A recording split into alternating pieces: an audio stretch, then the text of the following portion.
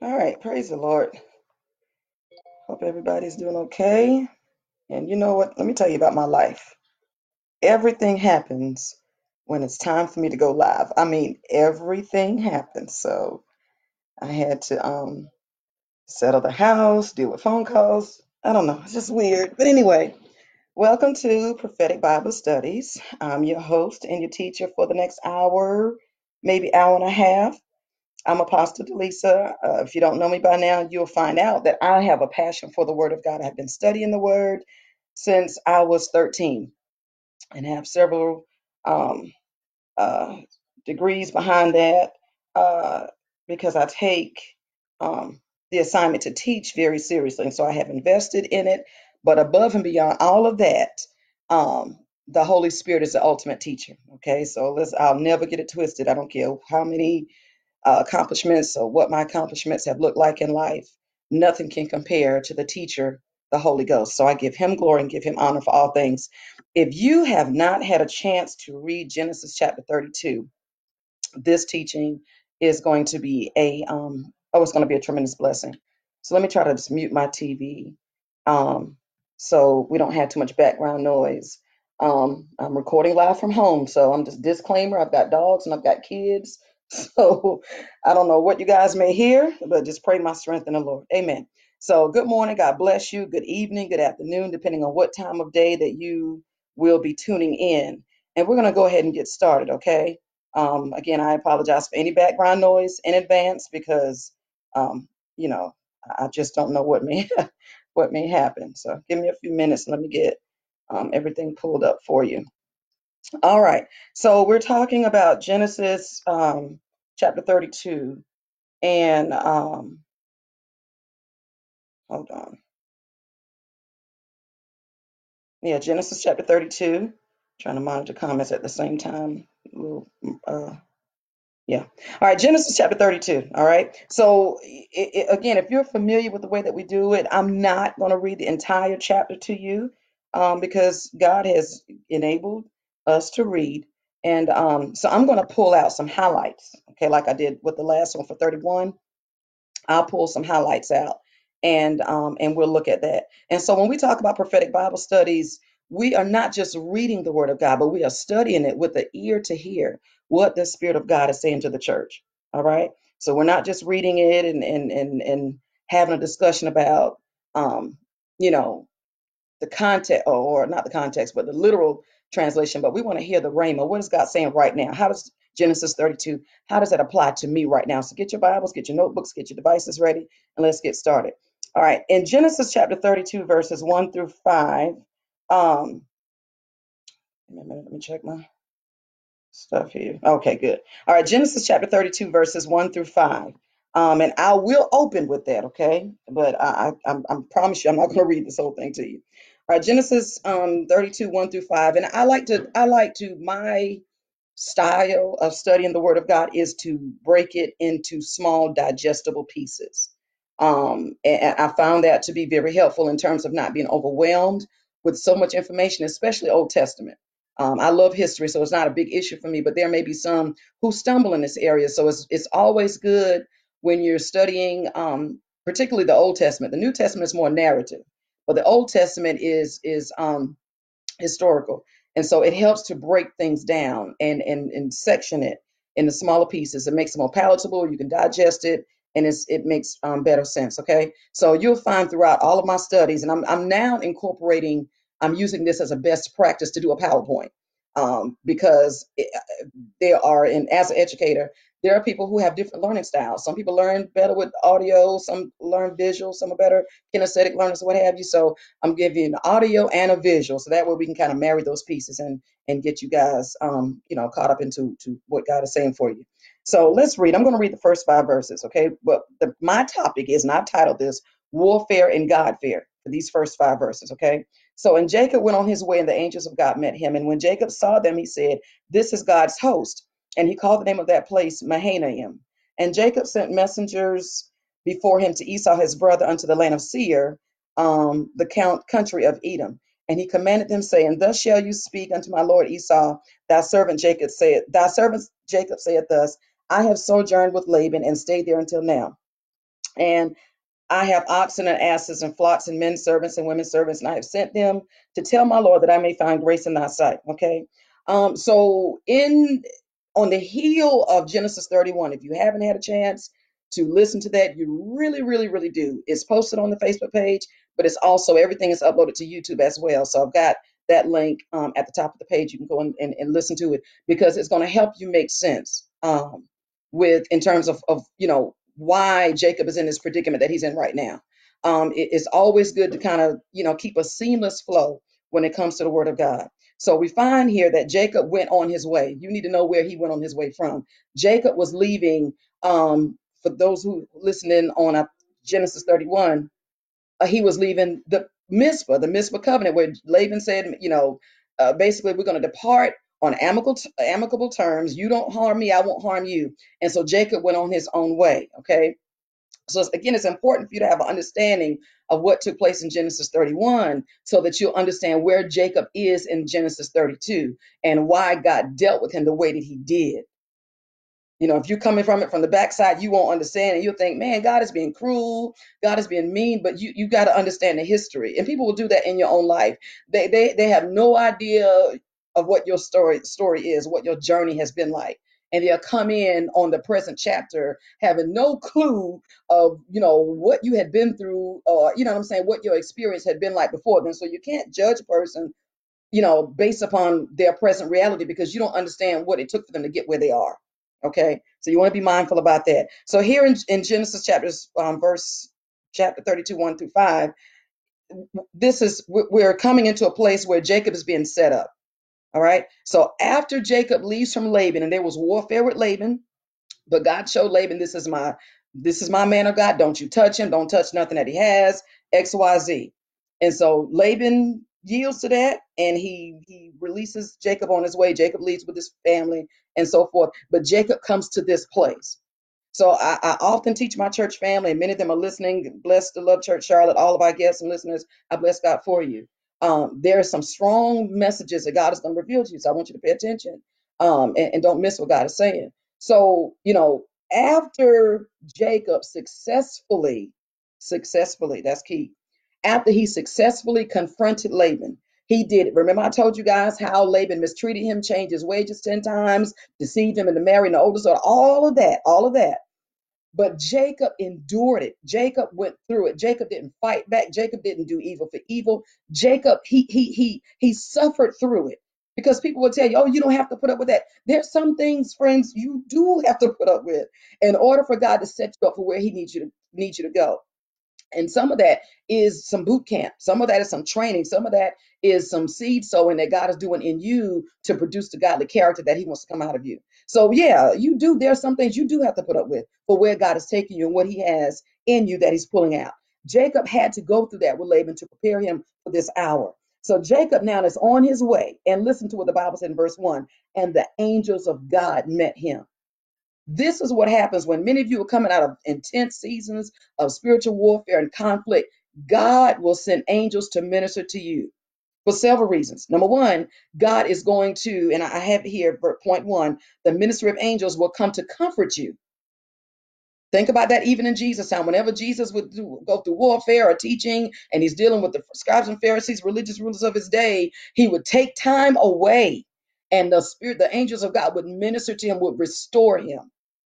And so many times you find after you've done ministering or preaching or praying and you lose virtue, these are seasons when you're very vulnerable to attack. You're very vulnerable to attack. You're very vulnerable to, things out in the atmosphere, Roman spirits looking to find some place to land. You're very vulnerable. So it's important. And this is scripture in top of Genesis 32. You can't make this stuff up. Soon as he finishes his season of warfare with Laban, God releases angels to minister to him. And so even with you, when you're coming out of seasons of conflict, seasons of challenge, seasons of warfare, God will send angels to minister to you, to comfort you. Number one, God will also send angels because, listen, there's a changing of the guards. I often talk about that. There's a changing of the guards. You're leaving territories. You're leaving regions. You're going from process to process, what Pastor Jacob said, and you're going from glory to glory, faith to faith. You're entering into another level, another domain, another place. And so the angels that governed Jacob while he was in the camp of Laban, now Jacob is in another place. And so the angels of God are meeting him there. Y'all, this is so important. This heavenly, divine, angelic intersection. When you're changing and going through different seasons, you want to go with God. I mean, they say go with God. Crispy, my daughter says that. But you want to go with God. You want to make sure that those angels are there to help you in that transition. Because some folk just go. They haven't been, they just went. They were not sent. You want to make sure that the presence of God goes before you. The word of God said, I will go before you. So the angels of God met him there. And again, and here's the prophetic piece, because I'm stuck in Genesis 1. That's how, I mean, verse 1. This is how this works, y'all. But with that, um, if Jacob traveled in the wrong direction, there would have been no angels. So it's not so much you leaving from point A to point B, but it's also when you're transitioning from point A to point B that you are following God. The steps of a good man are ordered by the Lord, making sure your steps are ordered. The angels are where your steps are ordered. The angels are not where you want to go. The angels are not where you think you need to go. The angels are not where, and you look at Lot, for example. The angels were not in Sodom and Gomorrah. With demons in Sodom and Gomorrah, right? And so God had to send angels there, but guess what? They could not go except Abraham permitted them to go in prayer. So God, listen, y'all, this is some phenomenal stuff. Okay, so the angels, the ministry of angels came to comfort Jacob from the last storm that he endured with Laban, and they're also there to strengthen him for the next season. Did you hear that? They come and they're serving a multi. Remember Jacob initially, and we talked about Bethel last week a little bit. How when Jacob was leaving his father's house, he was leaving Isaac's house, going to Laban's house. He saw the angels. Do you notice at every incremental point of Jacob's life, there was angelic intervention, angelic intersection. And y'all gonna love this by the time I get done, if you can hang on. You're gonna love this. So there's gonna be that angelic intervention. You don't want to go nowhere without it. You don't want to do nothing without it. Trust me. So they're there now. Okay, they say, you know what? You've gone through this with Laban. You've gone through all these years of suffering, what have you. Now you're going into another season. You need to be strengthened for this. You don't ever want to come out of a season of conflict and enter into another season without the strength of the Lord, without the peace of the Lord, without the joy of the Lord, because you're going to operate that in your flesh and you're going to make terrible, terrible mistakes in that. Okay.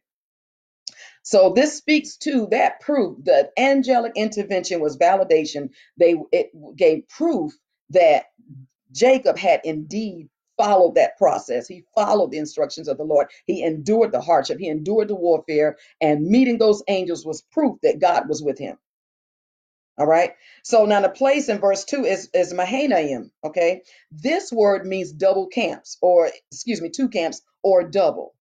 So you see that now, as a result of Jacob enduring that season, the angels revealed themselves to him in a place called double. You don't even have to have the Holy Ghost to know what that means.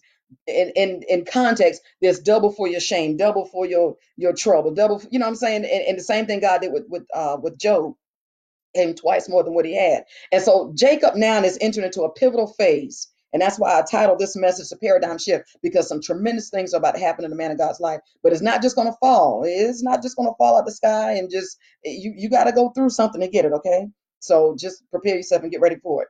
So he's in this place called double, a place of two camps. And I want you to pay attention to that, all right? The Mahanaim, the place of two camps, the word in Hebrew means double.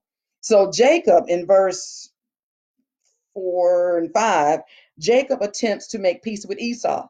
Because remember what God told Jacob in 31, I want you to return to your father's home, go back home. Well, Jacob realized, I didn't leave on good terms. Remember, we talked about that last week too, leaving with a good benediction, because you never know who you got to return to, who you're going to need. You never know. This life is funny, y'all. This life is funny. So we as the saints of God, as the people of God, we have to get a hold to our emotions and our feelings so that we're not making decisions based upon how we feel and end up cutting ourselves out of a blessing that we didn't know we would need. Okay. So God is telling him, Jacob, you got to go back. Guess what? You didn't leave on good terms. As a matter of fact, you left running for your life. His mother Rebecca said, you need to leave because your brother Esau is going to kill you. And so now God is telling him, I want you to go back. So fear gripped, and these are why the angels came. Fear gripped Jacob. Okay. And it happens. many times when for many of us, definitely for me, when you're embarking upon a new season, it's an unknown thing. You heard God, you didn't miss God, but you just like, okay, Lord, I'm not really sure, but I don't know what to do. I don't know how to handle it. I don't know. I didn't leave on good terms. Our relationship is not like it used to be, and I've changed, they've changed, and God, you telling me to go back to that? So there's some anxiety there. There's a little bit of reluctance there. There's some apprehension and definitely some fear entered in with Jacob. It's going to happen, okay? But let's look at how he handled it. So Jacob now is attempting to make peace with Esau before he returns home. Life has humbled him. Remember, he went through a whole lot, right? Because your deeds will find you out. Your stuff. What Jacob did to Esau was wrong. Point blank, that was wrong. He deceived him, and there had to be recompense made for that. Jacob suffered a lot as he didn't leave home with the blessing from his parents like he should have. It was sort of like a forced blessing, if that's a word. So he didn't leave on really good terms, but now he's having to return. So Jacob is trying to make peace with Esau before he returns home. He's humble. He refers to himself as a servant in verse 4, okay? And he his wealth, the Bible says he goes into, I've got all this oxen and asses and flocks and men servants. In other words, he's trying to what he wants Esau to realize is, hey, I'm not coming back to take anything. And people will think that, oh, what you coming back into my life for? You want something, you what have you? And so Jacob is like is trying to convey to Esau, I'm not coming to take anything. Here's what I have. I have my own wealth. I've got my own family. I've got my own stuff. I'm not after an inheritance. I just want to come home. Okay. And so in that, Jacob is trying to bring peace between him and Esau before he actually gets there. So he doesn't go himself. He sends somebody. Y'all know how that works. He sends his servants ahead of him to Esau to try to, make some kind of peace treaty. Let's see how that works. So in verses 6 through 8, all right, we got several points, 4 points here. Um, so Jacob, let's see where we are on verse 6. So the messengers return to Jacob. And so when Jacob's messengers return from meeting with Esau, Esau tells the servants to tell Jacob, I'm coming to meet him and I'm bringing 400 of my men with me. Listen, when you already operating in fear, you already reluctant, you got anxiety, you got all kind of emotional stuff going on right now, and somebody tells you, oh, he say he wants to come meet you, and he's bringing 400 men with him. You know, it's not unlikely for you to think, oh my God, this man is going to kill me. He's going to take, you know what I'm saying? He's going to kill my family. I mean, you think the worst, right? Fear will have you.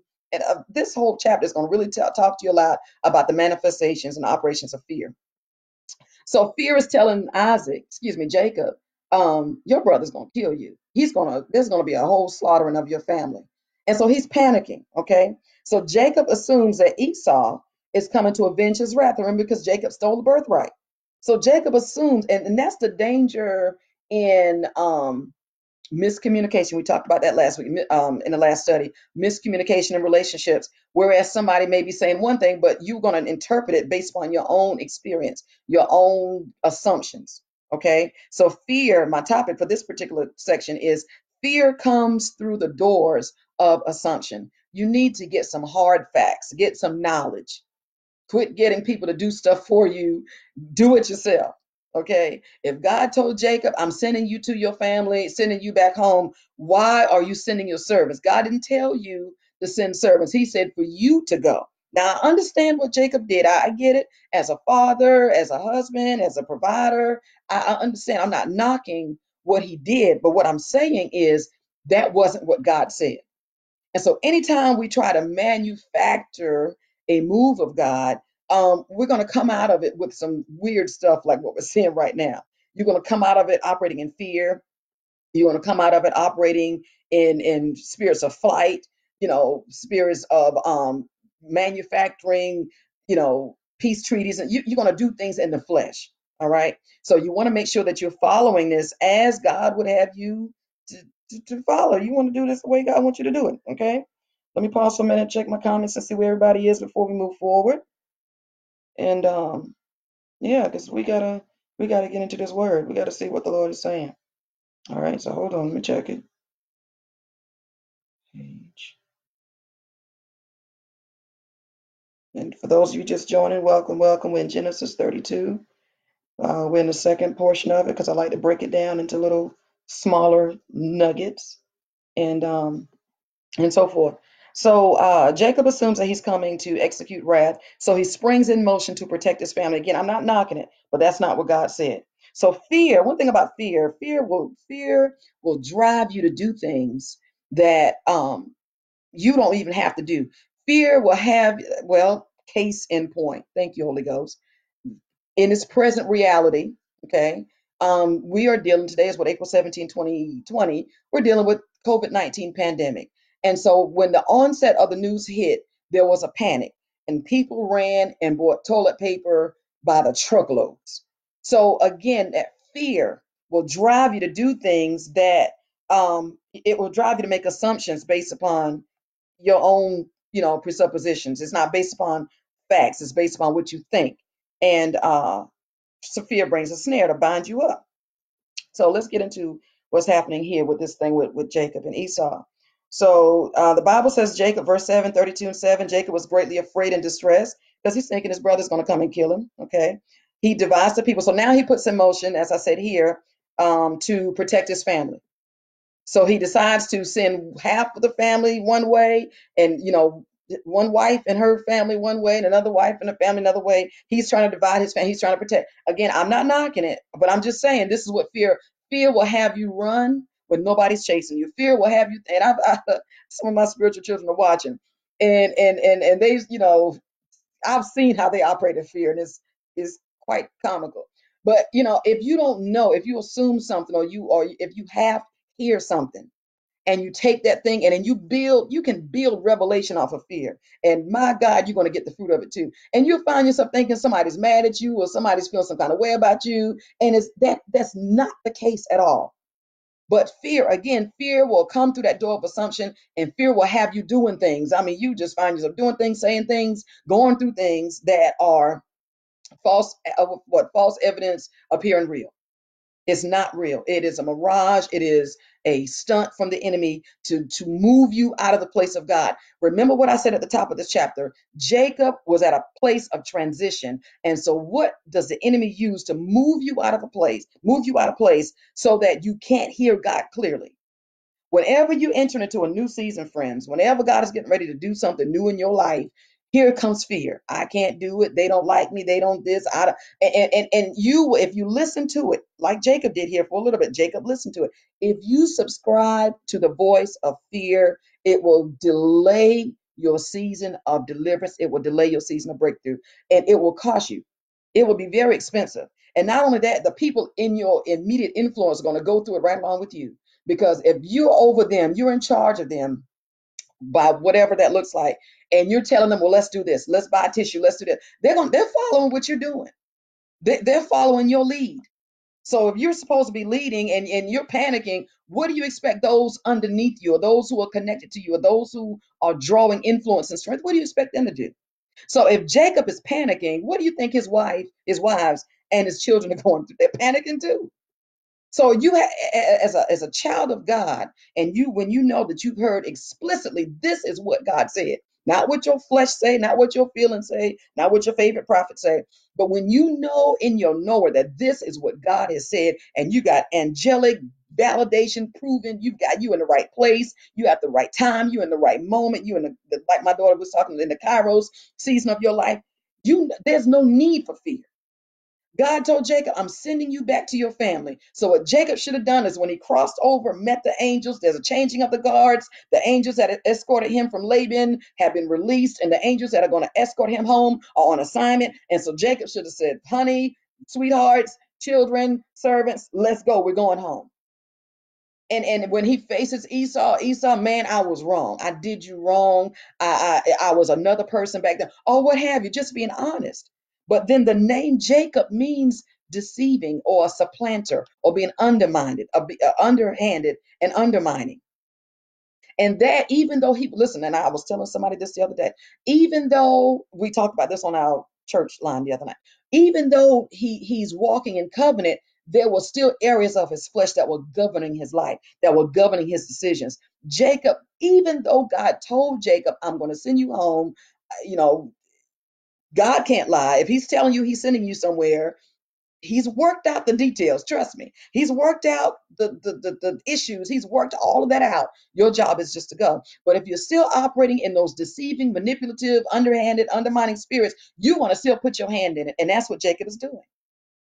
And it's going to frustrate you at that very moment when God is launching and catapulting you into your next. That thing will frustrate you and shut you down and lock you down every time. And I'm going to prove it. I'm going to prove it to you in the word. So he divided his family and he sends them away. So my bottom point here, with one word, Jacob forgot what God said. Fear will drive you to a place of short-term memory loss. Fear will drive you to a place where you have forgotten. You forgot. You forgot. You forgot. I think it was Paul said it to the church of Galatia. He said, how soon have you been so far removed from the truth? Like, I'm amazed. I'm astonished. You forgot so quick. I think it was the church of Galatia he wrote it to. But he said, I'm surprised that you were so soon removed. You've seen the same thing with Israel in the wilderness. God said, you forgot all of that bondage, all of that terror and torment that you went through. How can you be so quick to forget? How can you be so quick to forget? But we do, don't we? Okay. So with one word, Jacob forgot what God said about returning home, forgot about the two angels, forgot about his double. Fear caused him to make his own version of double. Did y'all catch that? Remember, he was in a place of double. Now, God was doing something here, but fear caused Jacob to manufacture his own breakthrough. Isn't that something? Jacob took the initiative upon himself to make his way home. Hold on. All right. So let's move on. We're in chapter 32, verses 9 through 12. And I'm going to read this to you actually. Let me pull this up. I feel your prayers. I'm learning how to do my little devices and stuff. I'm so proud of me.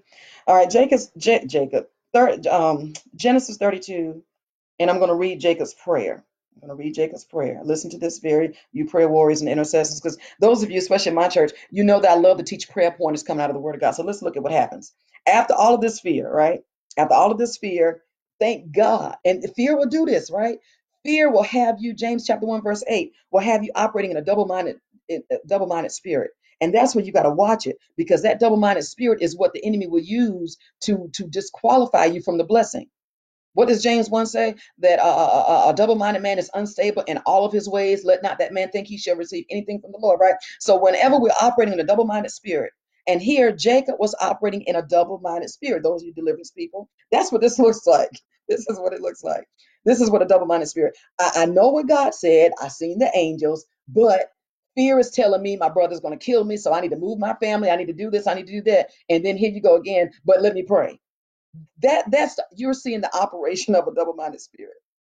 Okay, and so let's read the prayer. We're in Genesis 32, verses 9 through 12. And Jacob said, "O God of my father Abraham and God of my father Isaac, the Lord which said unto me." Now remember, he remembered what God said. "Return into thy country and to thy kindred, and I will deal with, and I will deal well with thee." Look at that. I will deal well with thee.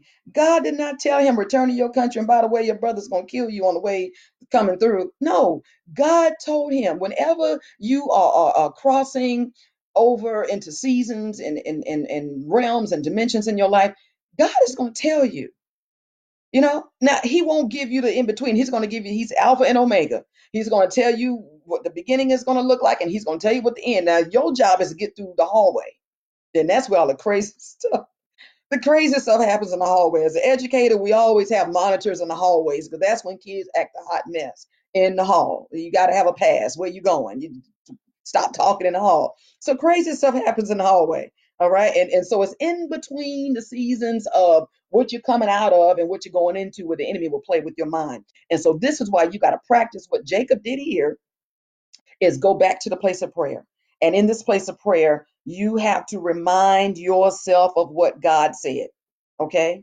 Lord, first of all, he acknowledges you are the God of my father. Well, I feel God's presence. You're the God of my father Abraham. You're the God of my father Isaac. And you spoke to me. I didn't ask you for this. You said to me to return to my country and to my kindred, and you said you would deal well with me. So you have to be very cognizant of what God is speaking to you. You cannot be confused about this. Okay. And as a prophet, which I love the prophetic ministry and prophetic people and the prophetic, everything prophetic. But let me tell you something. You ain't going to get an old clear prophetic word when you get it straight from God's mouth himself. Labor for that. Because any word coming out of any other vessel has to be filtered through them, through a human person who, in many cases, needs some kind of deliverance. In some cases, maybe dealing with some of the emotional stuff, and that word from God has to be filtered through that. I'm not knocking the prophets. I'm a prophet. I love the prophetic. But what I'm saying is labor to hear from God for yourself.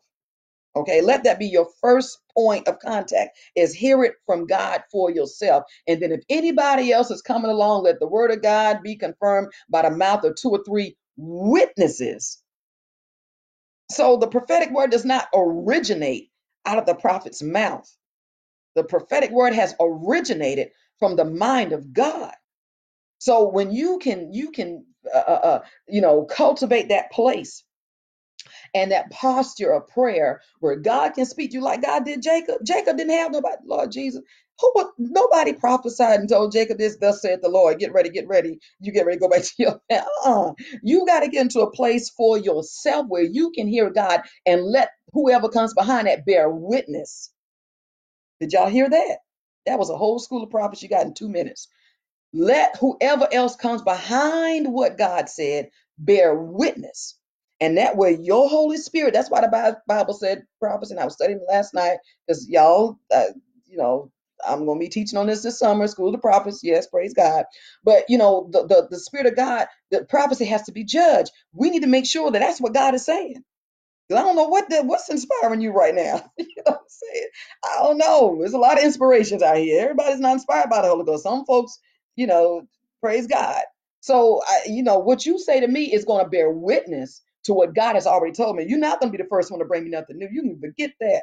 What you have to say to me is going to bear witness and testify to what God already told me. And that's how I know in my spirit that you are a true prophet of God, or a true prophetess, or true prophetic believer of God. That's how I'm going to know. My spirit will bear witness. It will testify of a truth that yes, God is using, this is what God is saying. But no, you're not going to be the first one.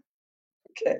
So he's praying, and God and my Father returned. This is what you said, verse 10. And I am not worthy of the least of all the mercies. Do you see how the suffering and the trials humbled Jacob?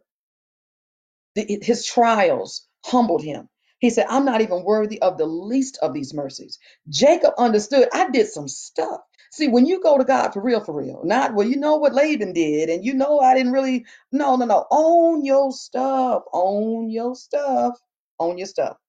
I am not worthy. God, I am a hot mess. I deceived my brother. I deceived my father. I broke my home. I broke my daddy's heart, broke my mama's heart. Ugh. I did a lot of stuff. So I'm not worthy of what you said to me. Okay. And of all the truth, he said, I'm not worthy of your mercy and of all the truth which you have showed unto your servant. I'm not deserving, God. You spared my life. You kept my mind. When I wanted to marry Rachel and the man gave me Leah, you kept me from going crazy. You try to marry the wrong person, wake up, you got somebody, then you lose your mind. So God kept this man.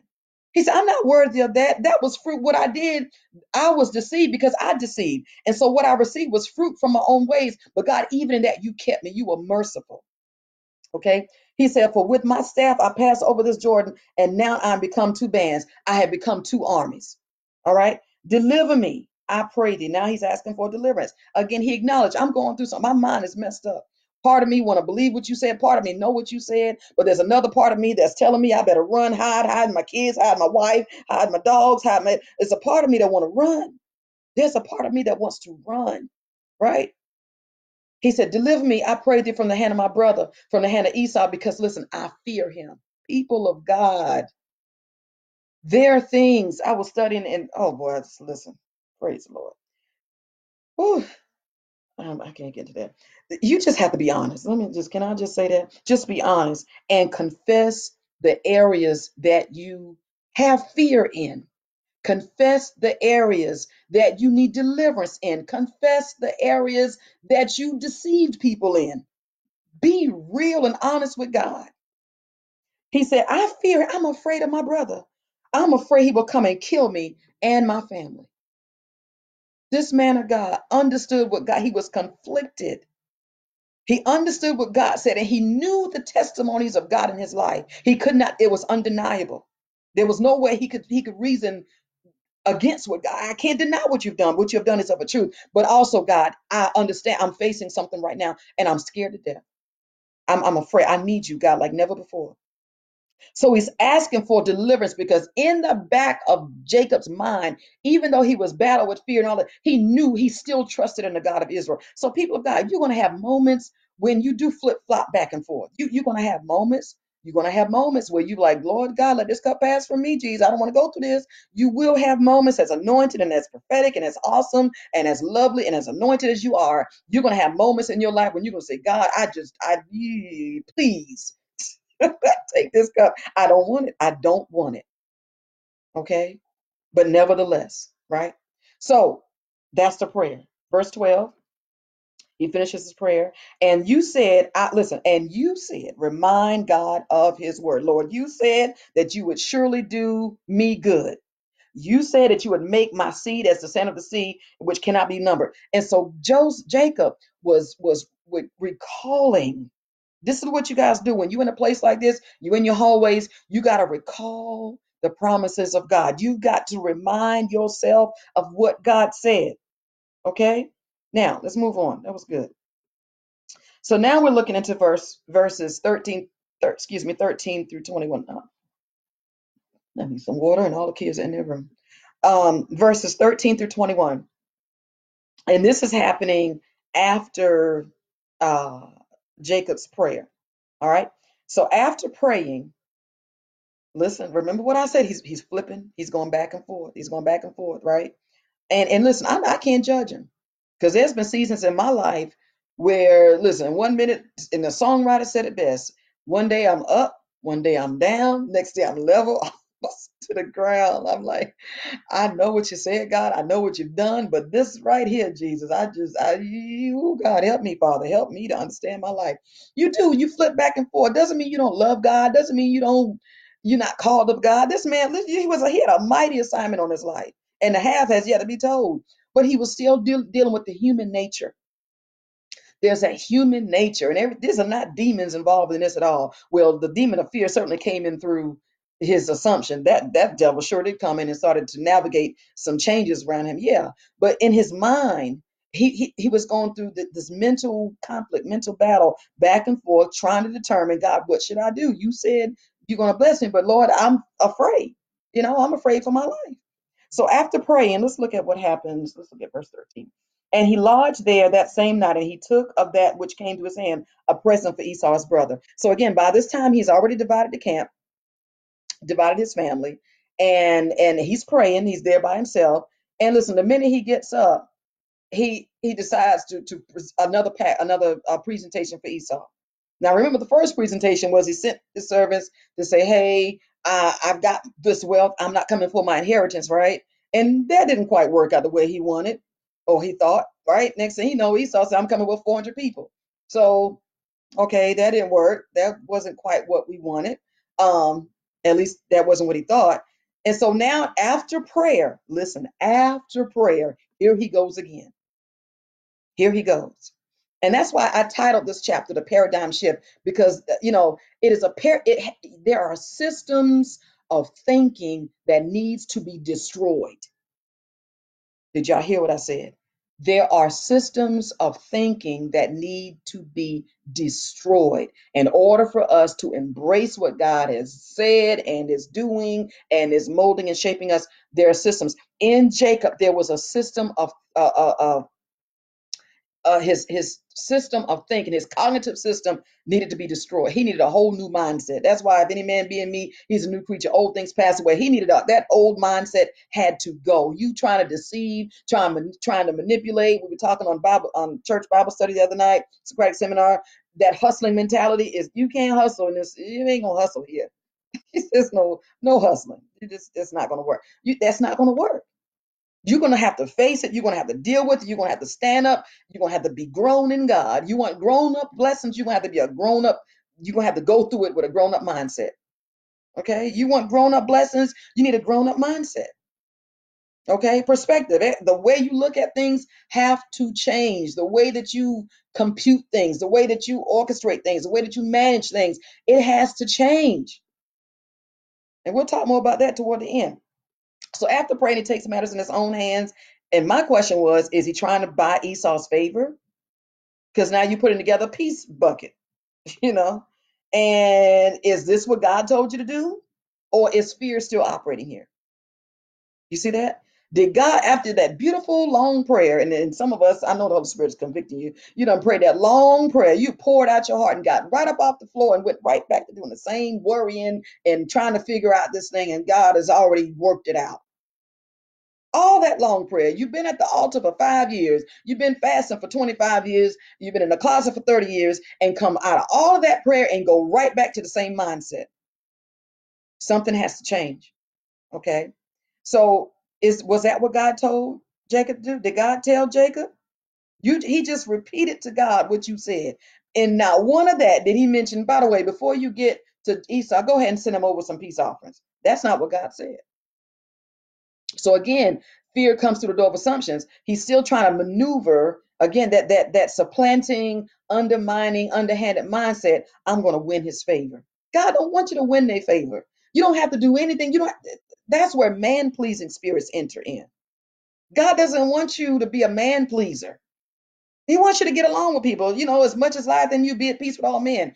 God wants you to get along with people, but not to the extent you become a man pleaser where you got to always give a person a gift to like you or to accept you, or you got to give them prophecy to like you. You got to buy them a new car, you don't need to do that, because now there's some idolatry stuff entering in where you're looking at that person and you erecting a throne in your mind, and you're worshiping that person. That's what a man pleaser. You're worshiping that person. So God doesn't want that. What God is going to do for you, he said he will give you favor. Unless God tells you something specific to do, like he told Ruth through Naomi, go in, uncover the man's foot, lay on his foot and tell him what have you. If God tells you to do that, then do that. But you don't have to add nothing. You ain't got to add nothing. No additives, no preservatives. Let's just do what God say do. Okay. All right. So after praying, he takes it into his own hands. And let's see where we are. We're in 13. Again, that's a long spiel. I'm not going to read all of that. But I'll just give you some perspective on that. 200 goats, 20 he goats, 200 ewe lambs, 20 rams, 30 milk cows, 40 cows, 10. I mean, all of this in verse 16 says, and he delivered them into the hands of his servants. Listen, why do you keep using the servants? Jacob, why do you keep using the servants?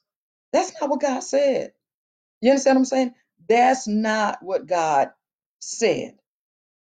But again, that fear is gripping this man's heart. And again, I'm not knocking it because I've never been in a situation like that.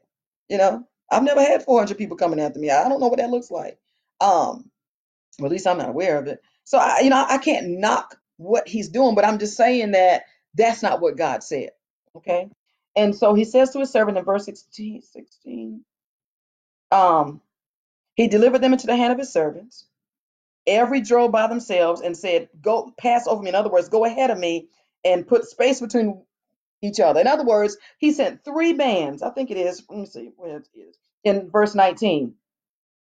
And so he commanded the second and the third, and they all followed in droves. And on this manner, this is what you'll say to Esau when you find him. Say, behold, your servant Jacob is behind us. For he said, I will appease him, listen, with the present that go before me, again, operating in fear. So my point two, he sent three sets of blessings to Esau regarding him as Lord. He's the servant. Okay, man pleasing. That's operation of man pleasing for you. While he stayed back in the camp. So again, you're sending somebody else to do what you are supposed to do, and it's not going to work. You got to fulfill your assignment. Nobody else can do this for you. So it's not going to work. So he sends them all. And verse 20, and say, moreover, behold, thy servant Jacob is behind us, for he said, I will appease him with the present that goes before me. And listen, and afterward I will see his face. And listen, peradventure he will accept me. Did y'all hear that? Did y'all just hear the same thing I just said? Didn't you just come out of this powerful prayer? You prophesied to yourself. You testified.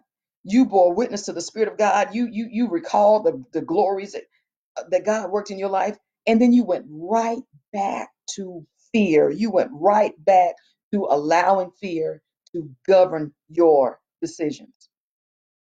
Let's see how that works. What was my last point? So why was he last again if he just came out of prayer? He gave everything to restore his relationship with Esau, but did he give himself? So he's sending these three groups of servants with all of this wealth and animals and all kinds of stuff, trying to buy Esau's favor, but he didn't go. And so I think that poses a lot of questions. What about times when God wants us to show up? And everything else comes ahead of that, and then we go last. God, no, no, no.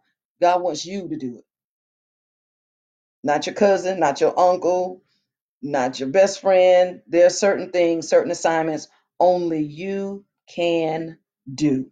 God said, don't send nobody else ahead of me. Don't have nobody. I need y'all to pray for me. Can you go to God on my behalf? No, you go to God on your behalf. Okay. Don't go sending gifts and offerings and tithes and offerings and somebody pray for me. I'm gonna send you a seed because I need you to pray for me. No, no, no. Keep your seed and you go and talk to God. Okay? You know what I'm saying? There are times you are going to have to do the work. You can't just send folk to do it for you. You have, and this is what they did. He sent offerings to this man and said, hey, y'all go and intercede for me. No, you do it yourself. Okay? Let's go on. Did we cover everything? 21. Yeah, let's go. Listen, we're doing all right with time, y'all. I can't believe it. Well, I don't know. We still got a little minute to go. So here is chapter 32, verses 22 through 23. All right. So we just covered the part where Jacob sent three different uh, uh, uh, bands or divisions of his servants to bring offerings to Esau to try to help buy his favor, trying to buy a relationship, trying to buy favor, buy a position. It's not going to work.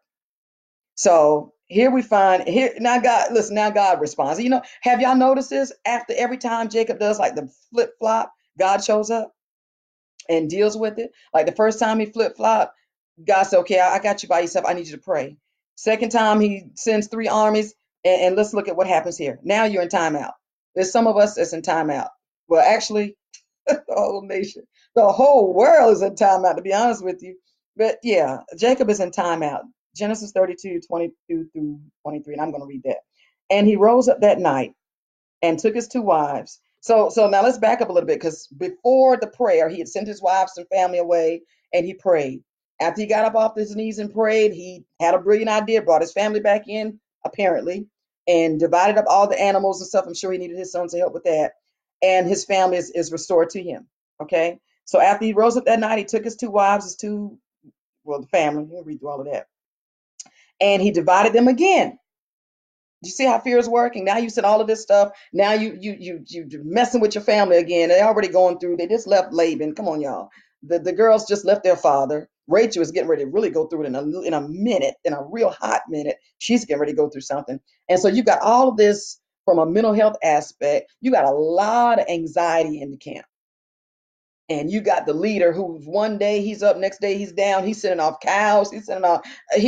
Praise God. He's just all over the place. I mean, he's just all over the place. And so now he tells them, okay, y'all come back and let's go over here. And so he divides them up again. Let's see where we are in verse 23. And sent over all that he had. So he took them and sent them over the brook Jabbok. I'm not sure how to pronounce it. Okay.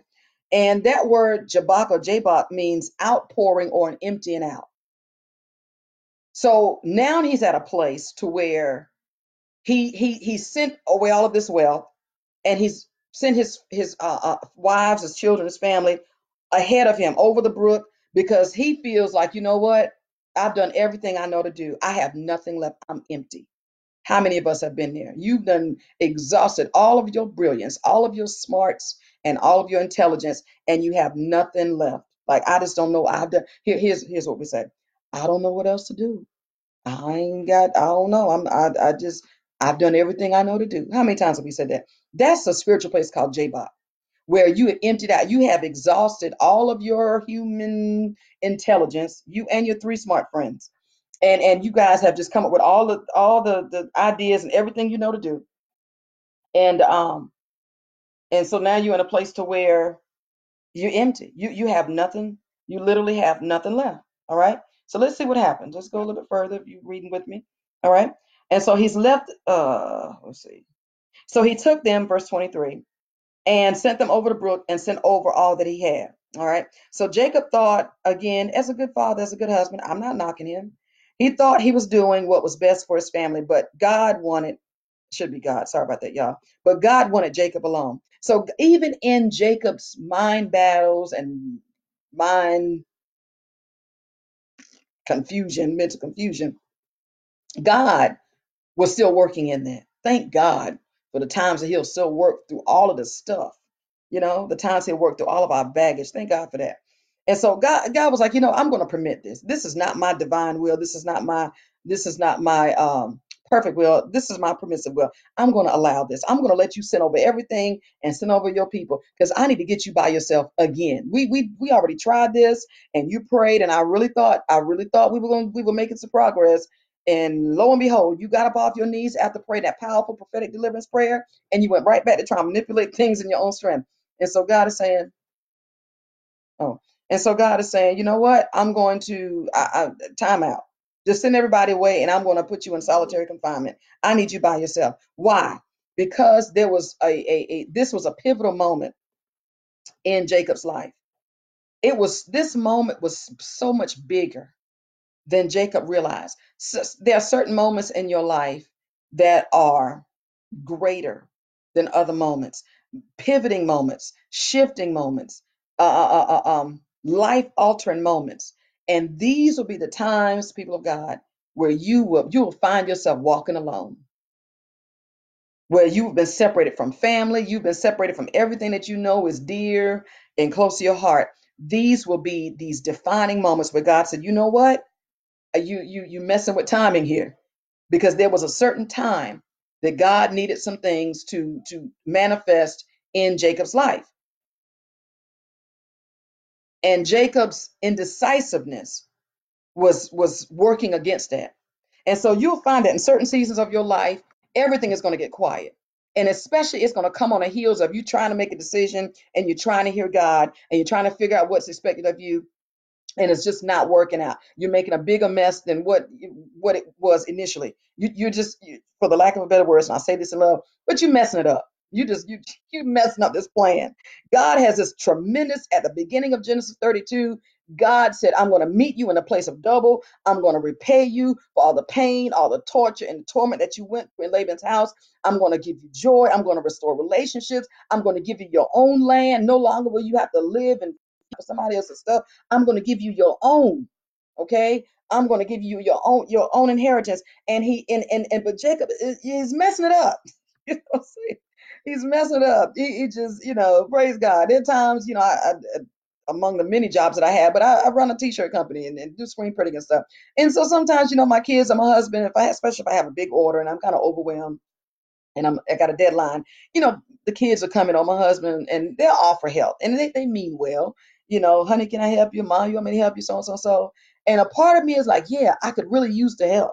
But then there's another part of me is like, you gonna mess this up, and this is money, this is time, this is material.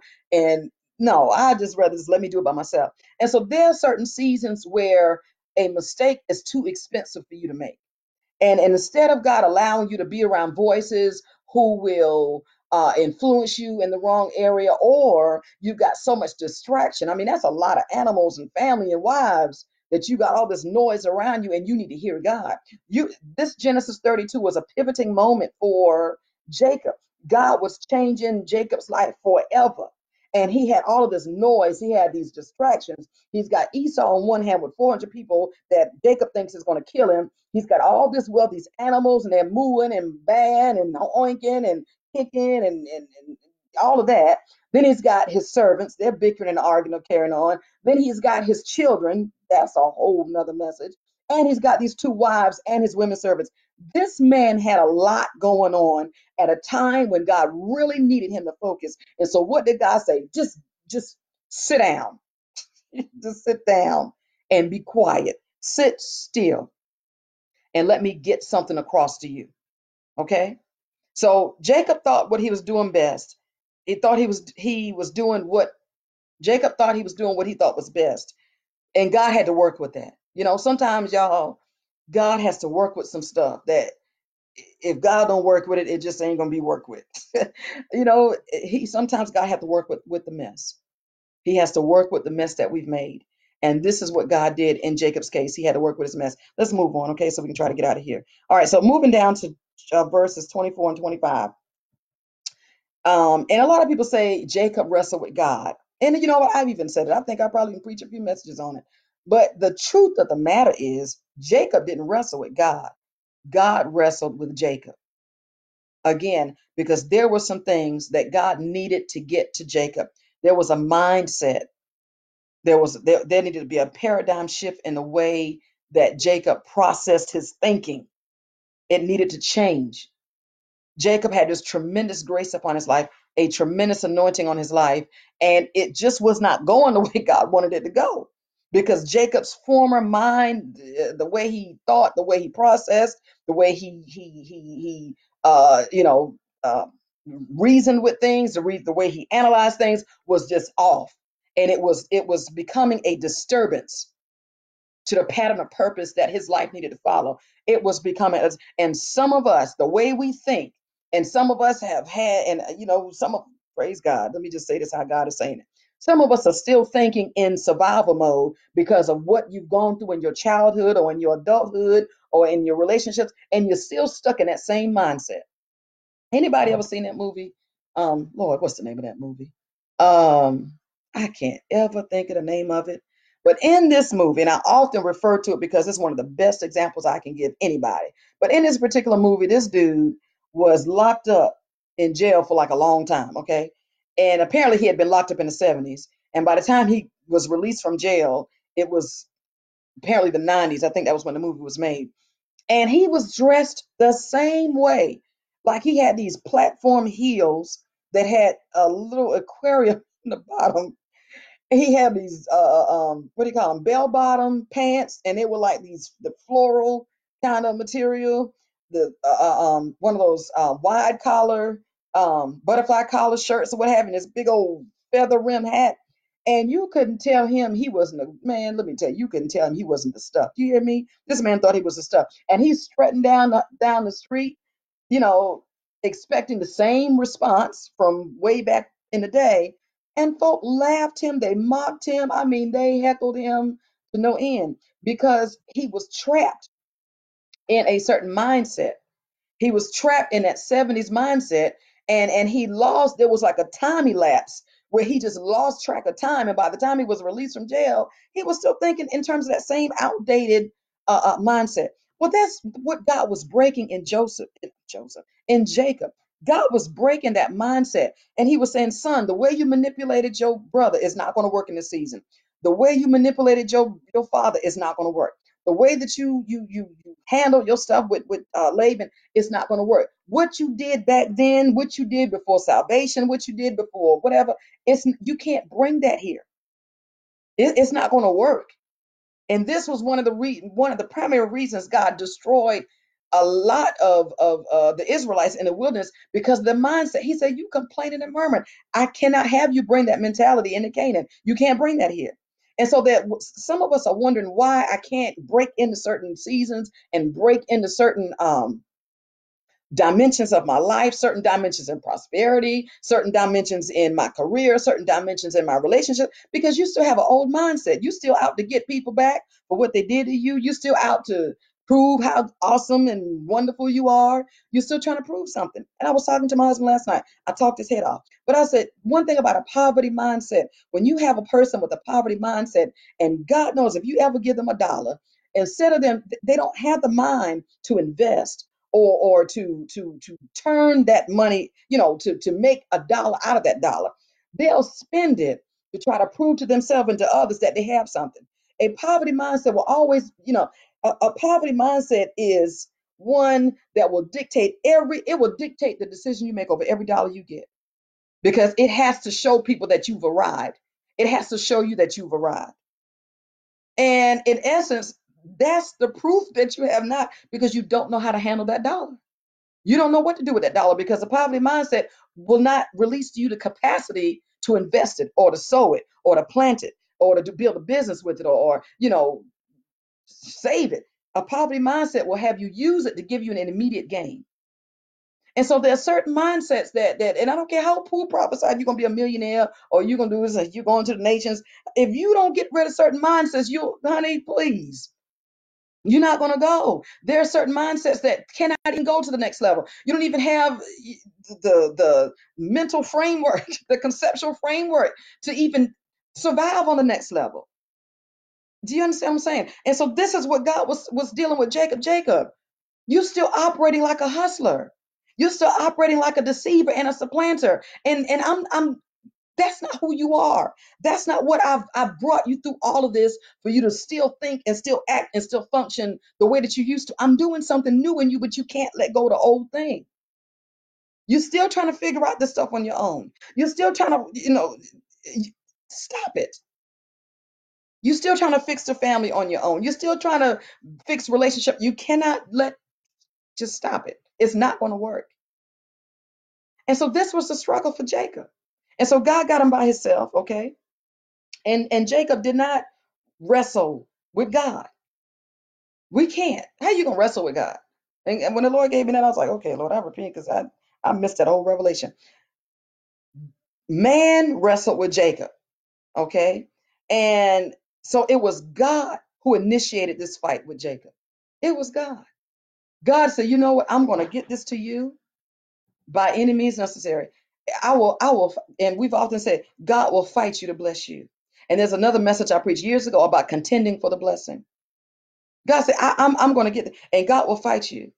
You'll notice certain doors start to slam shut in your face. And a lot of us will blame the devil. And we get the intercessors in a row, one by one, one by one, one by one. Pray behind the devil because this is happening. And it ain't the devil. The devil has nothing to do with this right here. And in a lot of cases, the devil has nothing to do with your stuff being shut down. God has shut you down to teach you how to think. He's shutting you down. So God initiated the fight with Jacob because there were some things that God needed to get to Jacob that Jacob just was not getting. He just wasn't getting it. Okay. And so Jacob had just tremendous destiny. There goes James 1:8. Jacob had this tremendous destiny within him, locked within him, but he could not pass over to the next with that same mindset. It just was not going to happen. And so there are a lot of us who are praying and we're fasting and we're doing all these wonderful spiritual things. And that's awesome. But faith without works is dead. You can believe God. I believe God to do it now, but there's also some work you got to put into that. And that God said, you know what, Jacob, you're gonna work for this. This is the area you're gonna have that. You talking about working out your own salvation with fear and trembling? You're gonna work this out. You're gonna go to work. God is gonna work it out of you. And so at first, Jacob entreated God in prayer. Remember that first time. But in this season, God said, you know what, don't even come to me in prayer because we tried. We tried that. We tried that. You came to me with a beautiful, awesome prayer, very fiery and fervent and very effectual. And then you got up off your knees and went to the same thing. So this time, I'm not even waiting for you to come to me in prayer. I'm coming to you. And you're going to find seasons like that where God will shut everything away from you and he's coming to you. And you ain't going to God. Father, I come to you. No, no, no, no, no. I'm coming to you because you're frustrating time right now. You delayed, you blocked, you hindered, you detoured, and you've gone somewhere in the spirit that the angels got to find you and bring you back. I've got all this destiny in you. I've got a certain time that you need to be at a certain place, and it's not working. So I'm coming to you. Let's read what the scriptures say. 24. And Jacob was left alone, and there wrestled a man with him. So he didn't wrestle with the man wrestled with him until the breaking of the day. And when he saw that he prevailed not against him, he touched the hollow of his thigh, and the hollow of Jacob's thigh was out of joint as he wrestled with him. And so this was what it took for God to finally get the point across to Jacob. I'm doing something new in your life. Okay. So at first, Jacob entreated God. This time, God entreated Jacob, and he wrestled and fought with him. Okay. So the supplanter, it was time for that the nature, and that was the fight, y'all. The old nature of Jacob had to die and God had to kill it. And it took all night long, y'all. This was not an overnight thing. It took all night for God to wrestle and kill and to overcome that nature that Jacob had. So, and now we know, right? Because let me read this to you. And he wrestled with him. And so now the man, and we're going to get to that in the next slide. The man was Jesus Christ incarnate. Okay, so don't be deceived. Jesus, it wasn't that Jesus couldn't get away, the man couldn't get away. It took that for Jacob. Jesus allowed the wrestle to teach Jacob a lesson. It should be in perseverance. That I'm going to stay with you. I'm not going to let go. And some of us are like that. Every church you go to, every YouTube message, every Facebook Live you hear God saying the same thing. He's wrestling with you. He's wrestling with you. And some of you say, well, praise God, I got another confirmation. If you get more than 3 confirmations, the word of God said, out of the mouth of 2 or 3 witnesses, God is establishing his word. Now, if you get to 4 and 5 confirmations, something God is wrestling with you. This ain't you done past that. You've passed the bearing witness. You to the point now where God has to wrestle with you to get you to believe what he said. That's the level where you're on, where God is wrestling with you. And then many of us that God will wrestle with and wrestle with and wrestle with until he breaks that nature, he breaks that mindset, he breaks those tendencies that we have to be controlling, to be manipulative, to be deceiving, to be underhand. God will break, he will wrestle with you. And guess what? You can't move. You will not be able to move. Jacob was suspended, and God was right there with him. He said, we ain't going nowhere until we deal with this right here. And for Jacob, it happened overnight. For you, it may happen, my God, it may take 2 years. Wrestling with God for 2 years. Wrestling with God for 30 days. However long it takes for that thing to break. There's my dog whining, praise God. Okay, so let's move on. In verses 26 through 28. And he said, let me go, for the day breaketh. And he said, I will not let you go except you bless me. And he said unto him, what is thy name? And he said, Jacob. And he said, your name shall no more be called Jacob, but Israel. For as a prince you have prevailed with God and with men. Excuse me. For as a prince you have power with God and with men, and have prevailed. So let me stop there for a minute. So Jacob finally reached a place where he could not win. Remember, when you're a kind of person that's always used to getting your way and kind of, getting over on people, God's going to get you to a place where you won't be able to do that anymore. You're going to reach a place to where you say, okay, I give up. I can't win. Okay, I give up. And so he held on to the man, and the same thing he did with Esau at birth. Remember when Esau was born, the Bible said Jacob reached his hand and pulled Esau by the ankle, right? And that's where he got the name supplanter. In other words, he was trying to pull Esau in so he could come out. So that you're talking about stuff happening from the womb, y'all, bloodline stuff. This happened from the womb. Jacob always had a nature to be undermining or to be deceiving. Okay, God had to break that in him. The same thing he did. And some of you'll find some of the same patterns you've had as a child. If God hasn't broken that thing, you're going to see it in your adulthood. And this is where you get a whole lot of crazy stuff in relationships. Trust me. And then a lot of it goes back, and I can tell you this from a mental health therapeutic standpoint, it goes back to mommy daddy issues. And I know that's, some people may get offended by it, but that's a hard truth. A lot of what we deal with comes from some mommy dad or some childhood issues, childhood pain, childhood traumas that we never got healed from. This thing grew up in Jacob, to where God himself had to fight with him to break those tendencies, to break those strongholds. He did the same thing. He held him. He would not let him go. The very same thing he did to Esau. He would not let Esau go because he didn't want to be last. He wanted to be first. So he had that what do you call it? A zealousness about him. He always wanted to be first. And that's pride. Always wanting to be first. Always wanting to be seen. Wanting Diotrephes was like that, wanting the preeminence. I want the high seat. I want to be seen. I want all the accolades. Pride operates like that as well. And God broke it.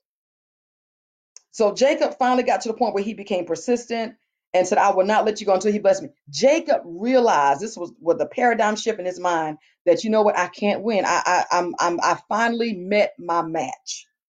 And let me tell you something, you will get to the point in life where you will meet your match. You ain't going to be able to get over on everybody. You're not going to be able to lie to everybody and get away with it. You're not going to be able to deceive folk. You one day, if you don't go to God and get delivered, one day you will meet your match who will call you on your stuff.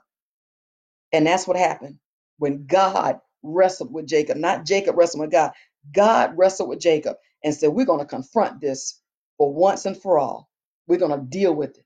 And guess what? It was a painful experience. You ain't going to walk away from that talking about how anointed you are. You want to walk away from it in pain because number one, it should not have taken that long. You've seen results from this devastation all your life. At some point, you ought to say, you know what? Now, this is just not working.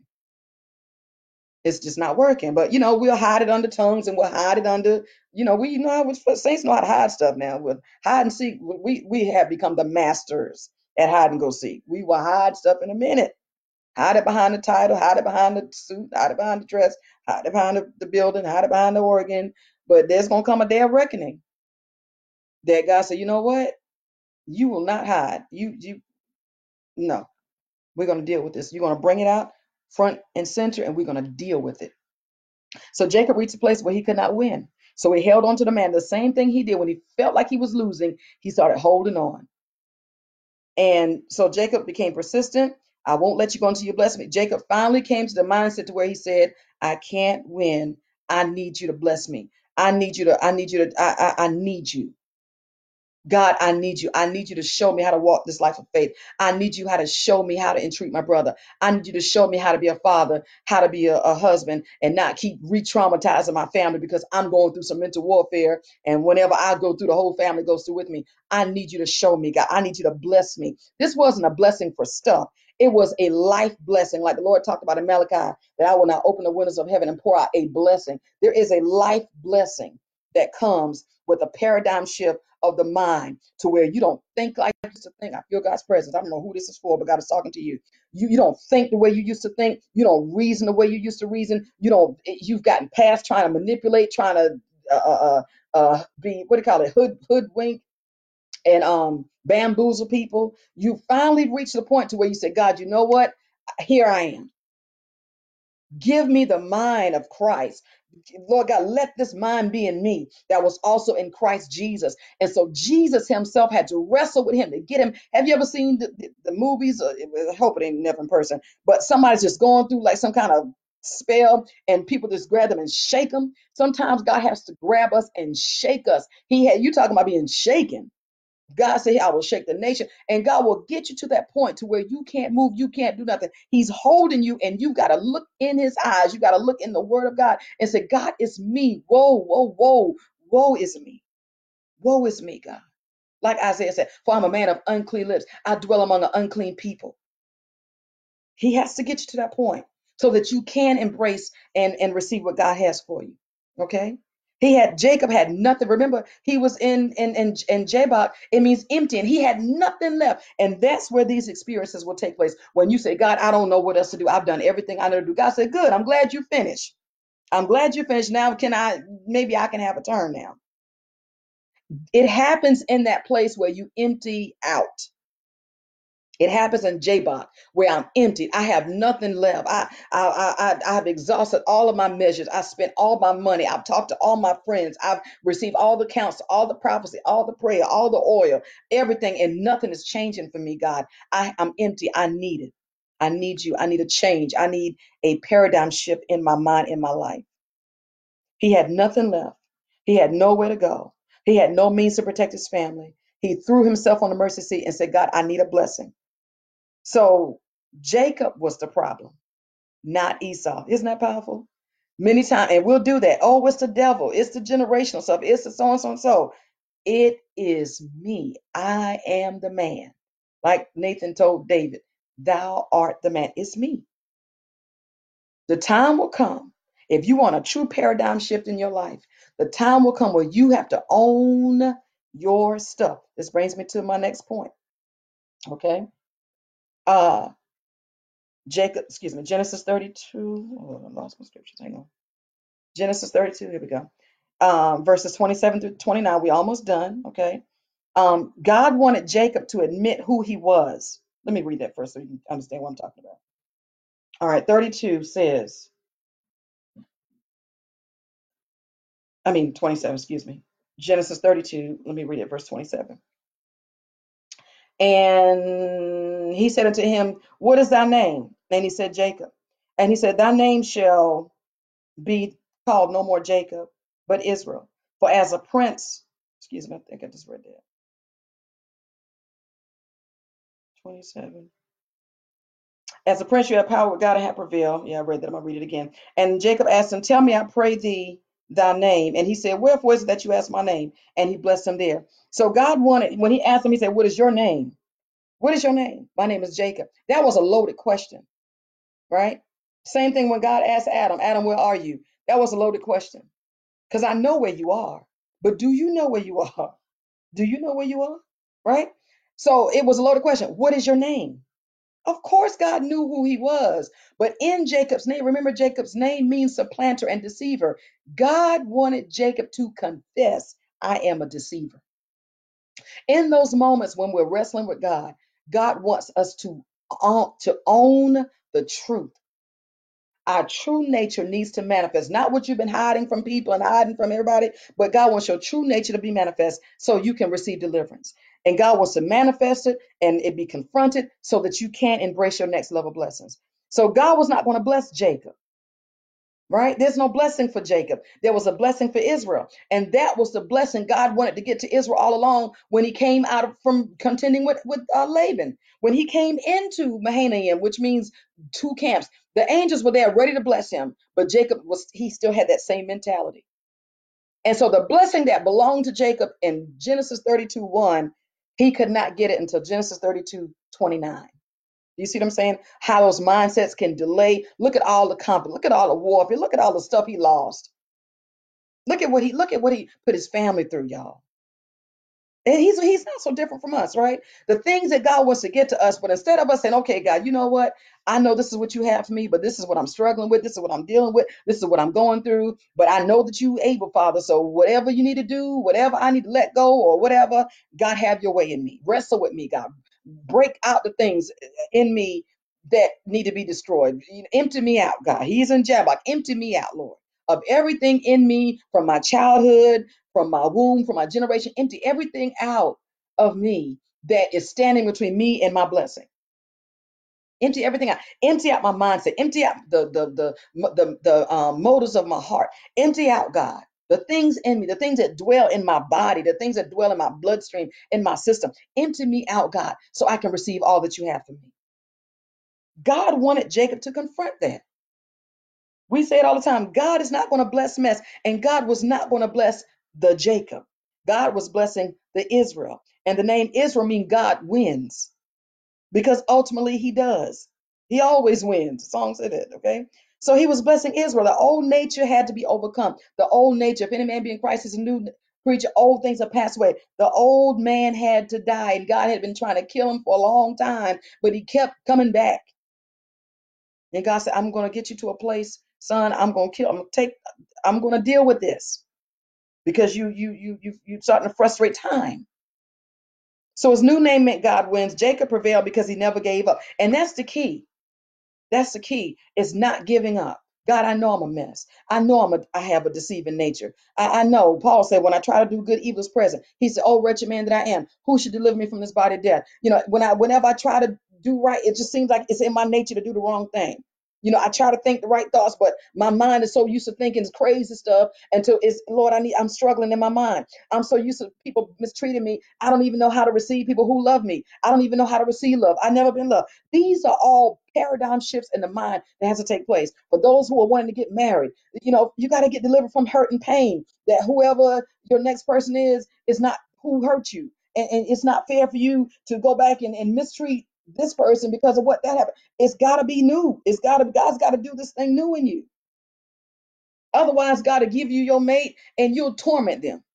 Harass them. Do you love me? Yeah, I love you. You don't love me. If you love me, you do something. So, and you got all this crazy stuff going on. Now you like Jacob, and now you're tormenting your family. Jacob's family was tormented. Those girls were already dealing with the torment from their father, having to leave their place that they grew up in. And now they're married to this man. They know he's a man of God, but he's got mental issues. He's got some things going on with him.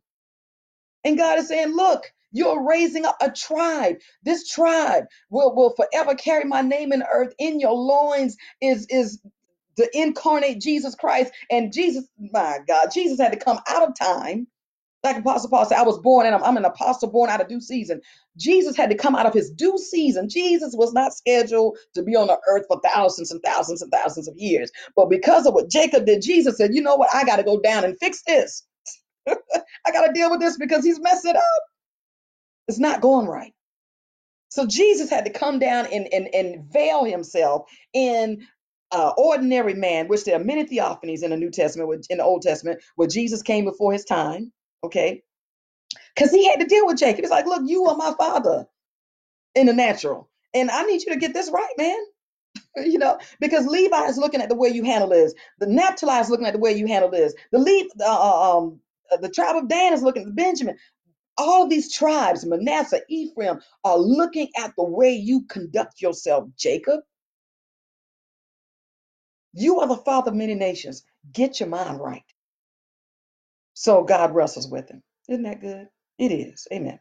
So Jacob prevailed, but he never gave up. So even when you know you're going through stuff, continue to go before God and pray. Lord, here I am again. Here I am. And don't say, God, I know you're tired of me, because he's not. Keep coming to God. God, this nature, this thing, this beast in me, God, this thing keep rising up. Every time somebody give me a compliment, I feel something rising. Every time I get new shoes, I feel something rising. Every time somebody says no, I feel something rising. You know your stuff.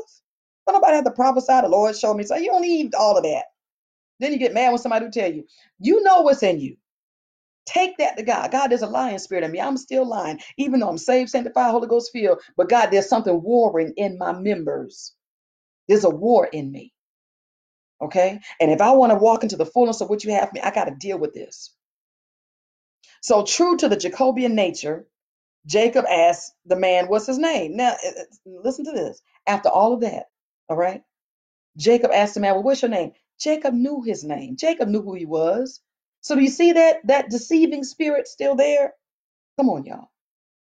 That spirit was still there. And God is right there with him. And listen how God deals with it. God's right there dealing with it, right? I'm trying to wrap this up. So Jacob asked the man, well, what's your name? And the man, he knew, the man being Jesus, he knew that Jacob knew. And he knew that Jacob was operating in that cunning nature. Y'all know how this thing is. That stuff will come back to you if you don't watch it.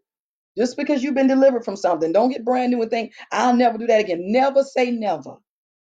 Because Peter, like I said here, Peter was the rock. Jesus, the Lord said to him, blessed art thou, Simon Bar-Jonah, for flesh and blood has not revealed this to you, but my Father has revealed it by his Spirit. And upon this rock I will build my church, and the gates of hell shall not prevail against it. And I give unto you the keys of the kingdom, whatsoever you should bind loose, and all that good stuff. And guess what? Right after that, here comes Peter rebuking Jesus. I mean, yeah, and then Jesus rebuked him and called him with the devil. Had to deal with the devil and Peter. It can happen. It can happen. You can still be susceptible to these influences of things that you have been delivered from. So watch yourself. Okay. So that Jacobian nature to be cunning. And well, what's your name? You know my name. Don't play with me. You know who I am. All right. And so he did not. The Lord didn't even respond to that. That's why for some questions, God don't even. You know the answer. Stop playing. I'm not. No, I'm not gonna give. I already told you the answer. Well, Lord, why is this happening? You know why it's happening. You know why. You know why it is. You know, for every situation in your life, you know exactly why it is the way it is. Don't even act. Don't even try it. You know why it is. Why are they not doing it? Why? You know. The Lord didn't even respond. He didn't respond. Okay. And so the man discerned, quote, that Jacob was being cunning again. Reminds me of Peter. I just talked about that. God did not respond with his name because he knew that Jacob knew. So he proceeded to bless Jacob, which was his original plan anyway. All right. Now we're done, y'all. Okay. So Jacob confirmed. Listen, what I'm gonna read this to you. Jacob, let's read what verse 30 says. Y'all see why I love the word of God so much. I'm telling you, I just gotta have it. I'm a fiend.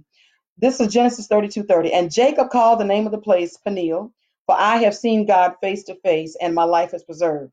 Now, right there alone, didn't he ask the man what was his name? And the man would not tell him. He didn't even answer. He didn't respond, right? And then here we come in verse 30, and he says, I'm going to rename this place and call it Peniel because I've seen God. And I thought you said you didn't know who you saw. I thought you didn't know. You see what I'm saying? See how we can play these mind games? And God said, I'm not playing that with you.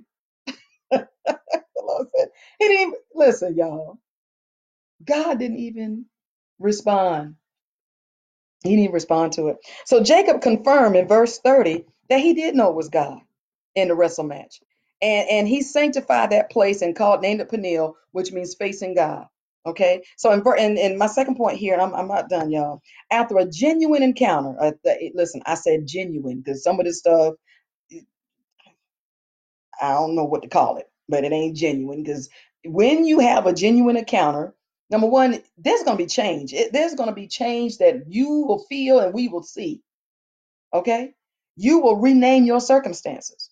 Now, all of a sudden, remember, he's panicking and I'm in the place of Jabbok, remember? I'm emptied out and I have nothing. Now, after this genuine encounter, oh, this name, I'm going to rename it Peniel. This is a place where I have seen God face to face.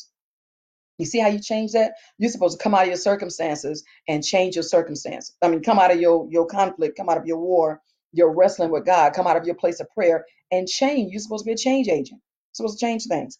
So after a genuine encounter, you will rename your circumstances. The place where Jacob thought he was left to die alone became the birthing ground of a new era. You see that?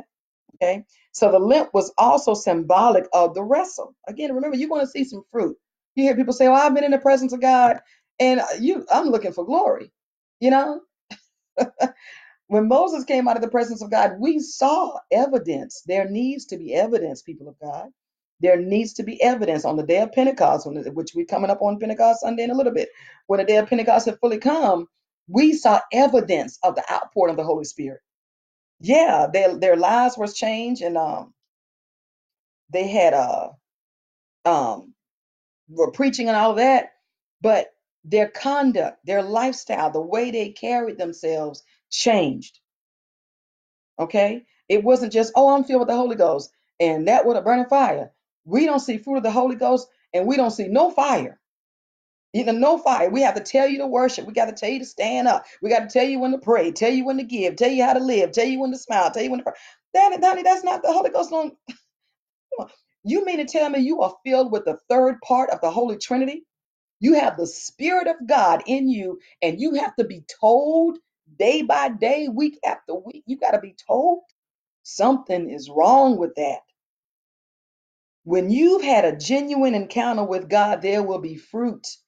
And the Lord said that fruit will remain. We're not going to see it on Sunday morning or Wednesdays or whenever you guys have your fellowships, whatever. But that fruit will remain even when you're going through seasons of hardship. We're going to see fruit of the Holy Ghost. When you're going through being betrayed, we're going to see fruit of the Holy Ghost. When you're being lied on, when you've been cheated, when you've been backstabbed, when you've been left for death, uh, uh, uh, we will see fruit of the Holy Spirit. When Jesus walked the streets of Calvary, Jerusalem, and was on his way to Calvary, we saw fruit of the Holy Spirit.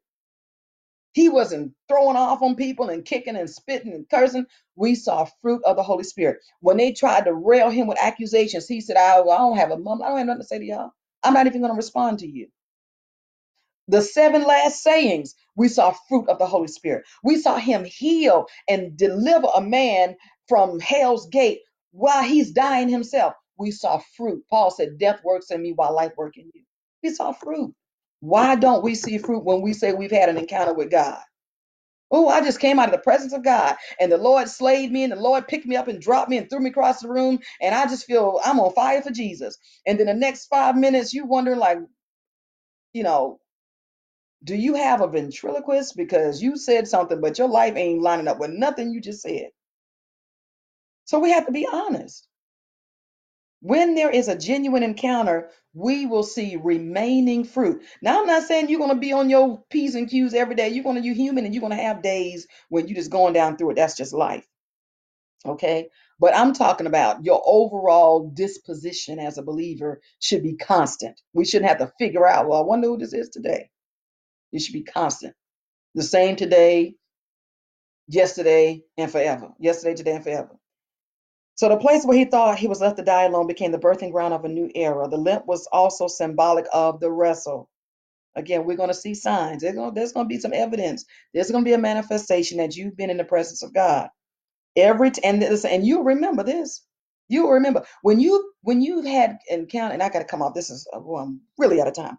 But when you've had encounters with God to where It was life changing and paradigm shifts and groundbreaking and all of that stuff, birth that's taking place. You will never forget. I talked about that in our Genesis 31 Bible study about those Beth El moments where that's the place where God visited you at a time where you were at your low. It was a time when you couldn't see your way. God showed up. You will not forget. And that's why he renamed it Peniel. And he said, this is where I saw God face to face. This is where I faced God. You'll never forget it. Nobody will ever be able to take your testimony from you. Okay. Every time Jacob limped, he was reminded of the price he had to pay for the blessing. There is a price to pay. It's going to cost you something. We say it all the time, but it will cost you. Okay. So Jacob literally had a new name and a new walk, and things do change in the presence of God. Well, that is going to conclude our prophetic Bible studies for Genesis chapter 32. Very extensive. I hope you guys got a lot out of it. I hope you heard God, because I know that He has spoken to many of you expressly about maybe some of the seasons that you're in. You certainly should have walked away with an understanding of what took place between Jacob and God, that it wasn't Jacob wrestling with God, God wrestled with Jacob. You should walk away with the understanding of what your mental state can do to those who are around you, who you have influence over. You should have walked away with the understanding of uh, the efficacy of prayer, and that it's not enough to just pray, but you need to believe what you praying to God for. You need to believe, and you need to trust that God's going to do it.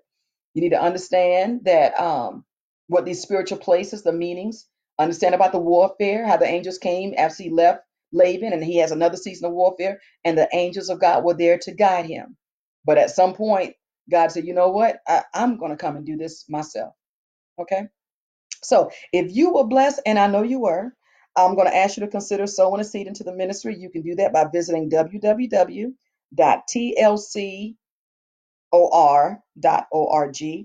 And there's a app there where you can give whatever the Lord places on your heart. Okay. Um, you can stay in touch with us on Facebook. You can also subscribe to our YouTube channel, because once I'm done and grab something to eat, I will have this uploaded to YouTube. So if you're joining us for the first time, I welcome you. But all of our prophetic Bible studies from Genesis 1 all the way to this one is uploaded to YouTube. So you got to kind of scroll through. We've got like over 500 something videos. But yeah, yes, Mitchell, you can text to give. That number is 980-222-0126. Okay. And just do what you're led. I'm not one of those preachers that will beg and hoodwink you into doing anything. If God is not leading you to do it, you won't get blessed for it anyway. So let Him lead you. Okay. But yeah, so subscribe to our YouTube channel, and you'll catch up. I mean, now that we have time, you can catch up on all of those prophetic Bible studies that I've done from Genesis 1 through 32. And so we'll come back at the next time, and we'll pick up on Genesis chapter 33, and we're going to do it again. We're going to do it again, get into it, and let's just hear what's on heartbeat of God. Okay. So you guys be safe. We love you. God bless you. We pray that all things go well. We pray that this word is forever settled in your heart, that it will take root, and that God will give it the increase. We pray over every relationship that you're connected to, that that God will work miracles, signs, and wonders in that, but that He'll first do it in you. And if you're having a issue similar to what Jacob had with Esau, God is shifting you into maybe a new thing, whatever that new thing is. Okay, that the Spirit of God would guide you and lead you, and that the angels of God will minister to you. Okay, and that you'd understand the ministry of angels. They're not going to do the work for you. Okay, but they'll make sure that you're strengthened to get the work done. All right. God bless you. We love you. And until next time, Apostle Delisa, I'm signing out. God bless.